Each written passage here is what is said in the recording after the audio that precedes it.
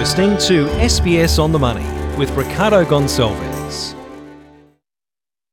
Hi everyone, to daily 10-minute business and finance news wrap for this Wednesday, the 6th of October 2021.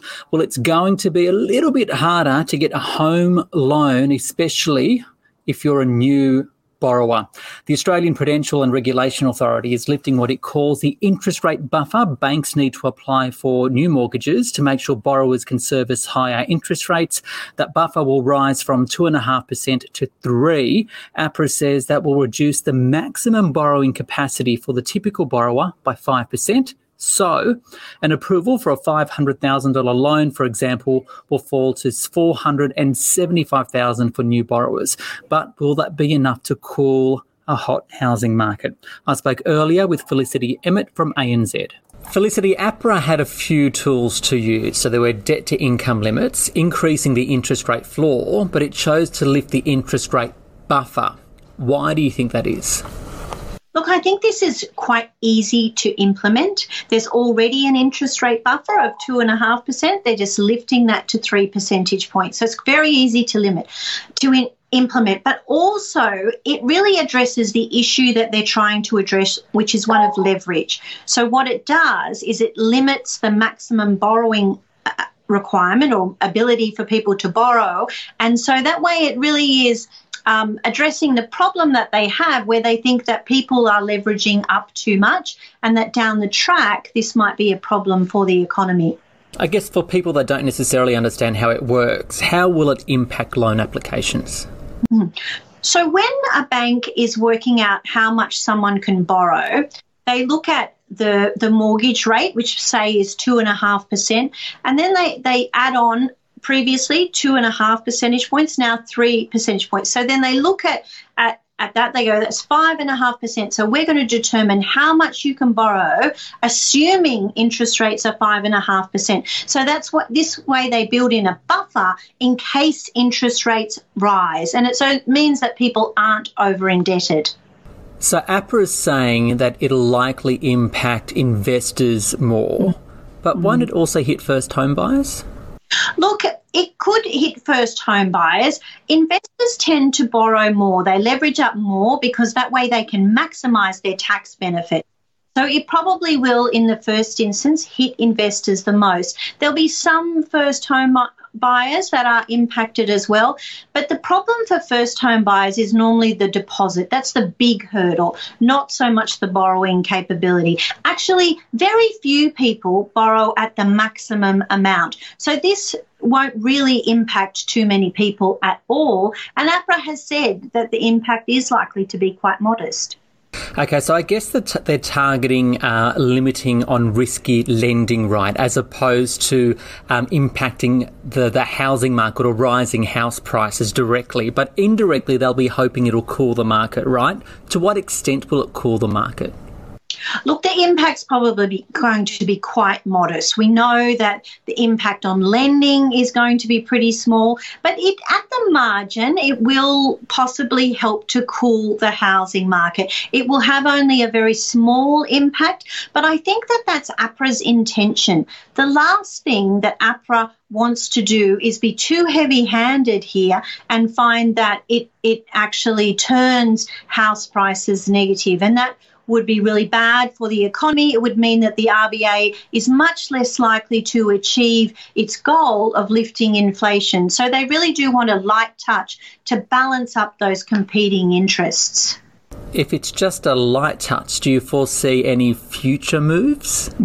I think it is likely we'll see something else. I mean, even today, APRA said we can't rule out that there are further measures. We know that APRA is going to publish a framework for macroprudential implementation. And so I think that we'll see over the next few months how this pans out, how the housing market behaves, especially once restrictions lift, what that report shows, and then early next year, it wouldn't surprise me at all if we get further measures. That's Felicity Emmett there from ANZ. Now, the other thing that may limit house price growth, of course, are rising interest rates. And the Reserve Bank says here in Australia, conditions won't be right to warrant an interest rate rise until 2024 at the earliest. But today, the Reserve Bank of New Zealand lifted rates there for the first time in 7 years. And unlike the RBA, the RBNZ has a mandate to keep housing affordability in check. So for more on that, I spoke with Felicity Emmett. They do. That's exactly right. They do. A little bit different to the Reserve Bank, but they do. And house prices in New Zealand are up more than 30% over the past year. But apart from that, though, that's sort of where the similarities sort of end in terms of Australia and New Zealand. In New Zealand, inflation has really recovered quite quickly. They have the labour market's very tight. Businesses are complaining they can't get workers. Capacity utilisation on some measures is at an all-time high. And even though they are under some mobility restrictions at the moment, they haven't found that any of these measures have changed. So the economy is running very hot and very tight over there. It's quite different to the situation in Australia, where inflation is still very low on an underlying basis and wages growth is still very, very low. So I think we're a little bit behind. It'll be some time yet, probably not till 2024, before we see increases in interest rates here. So finally, to what extent is the world about to enter this higher interest rate environment?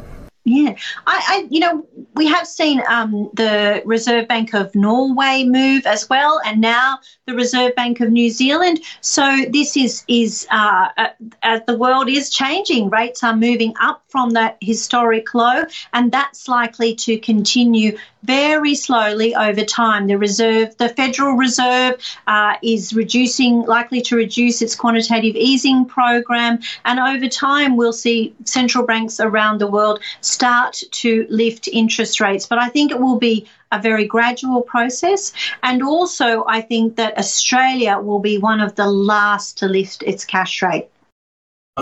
Felicity Emmett there from ANZ. Now, the Australian share market fell 0.6% today to 7,206. The banks did take a tumble, and those losses were accelerated after that news from APRA. I spoke earlier with Luke Larrative. He's the CEO of Seneca Financial Solutions, and I first asked him what these tighter lending rules will mean for the banks. Look, Ricardo, it's relevant, but I think it's mostly about signalling from APRA. It shows they're keen to control and potentially slow prices in the housing market, but perhaps have a few increasing concerns around serviceability when interest rates eventually do rise. Probably safe to assume, though, that further tightening measures are a little bit further down the road. For the banks specifically, is it going to be a handbrake on loan volumes? I don't think so. I don't think the incremental buyer of a house, whether they're an investor or a home buyer, is necessarily going to be deterred by these 0.5% changes in the buffer. Bank margins, though, are already being squeezed by lower interest rates. What's the outlook for the sector, especially if we are starting to see more rules being applied on home loans? Yeah, I think the yield curve's kind of going up. So, that's the difference between short and long-term government yields. With that steepening, that allows banks to borrow long-term and lend short-term and make more money. So that's good for their margins. But the banks are a leverage play on the Australian economy, and they benefit from this increasing inflation, not just through their margins, but also people's willingness to borrow. So when inflation's higher, we're more likely to borrow more money, so that increases bank loan volumes, and they're the two key drivers of bank earnings and certainly bank share prices. So while we're kind of still bullish on the banks, we're less bullish in aggregate, and we think there's probably more value outside of Commonwealth Bank at the moment. Rates are likely to start rising globally, though. The RBNZ has lifted interest rates today. What are the implications for the share market? Well, I think rising interest rates mean the discount rate is increasing, which does put pressure on valuations. But that being said, the other part of the valuations equation, I suppose, is earnings and earnings growth. And, companies still on the ASX are still growing at varying degrees and various rates of change, while rate expectations are rising. Central banks have worked really hard to get the economy back kicking up after sort of the COVID-induced slowdown and recession. And so I think it's going to be a juggling act and a balancing act for them, checking the economy, checking in on economic activity and earnings growth, while also balancing, their inflationary targets. So continues to be a bit of a balancing act for central banks, but that should give some investors some comfort. They're not going to just rapidly raise rates. So our share market lost a bit of ground after that RBNZ decision. What's driving the market today? Well, this interest rate transition is sort of causing more volatility on all global exchanges, including the ASX. I think today, though, it's largely just a reversal of yesterday and slightly the day before. We've seen stocks like Flight Centre sold off sort of over 5% today after being up 11% in the previous two trading sessions. Afterpay's down 5% yesterday. It's now up 3% today. So a little bit of back and forth. And what do you like at the moment? Look, for me, global travel's ramping back up again.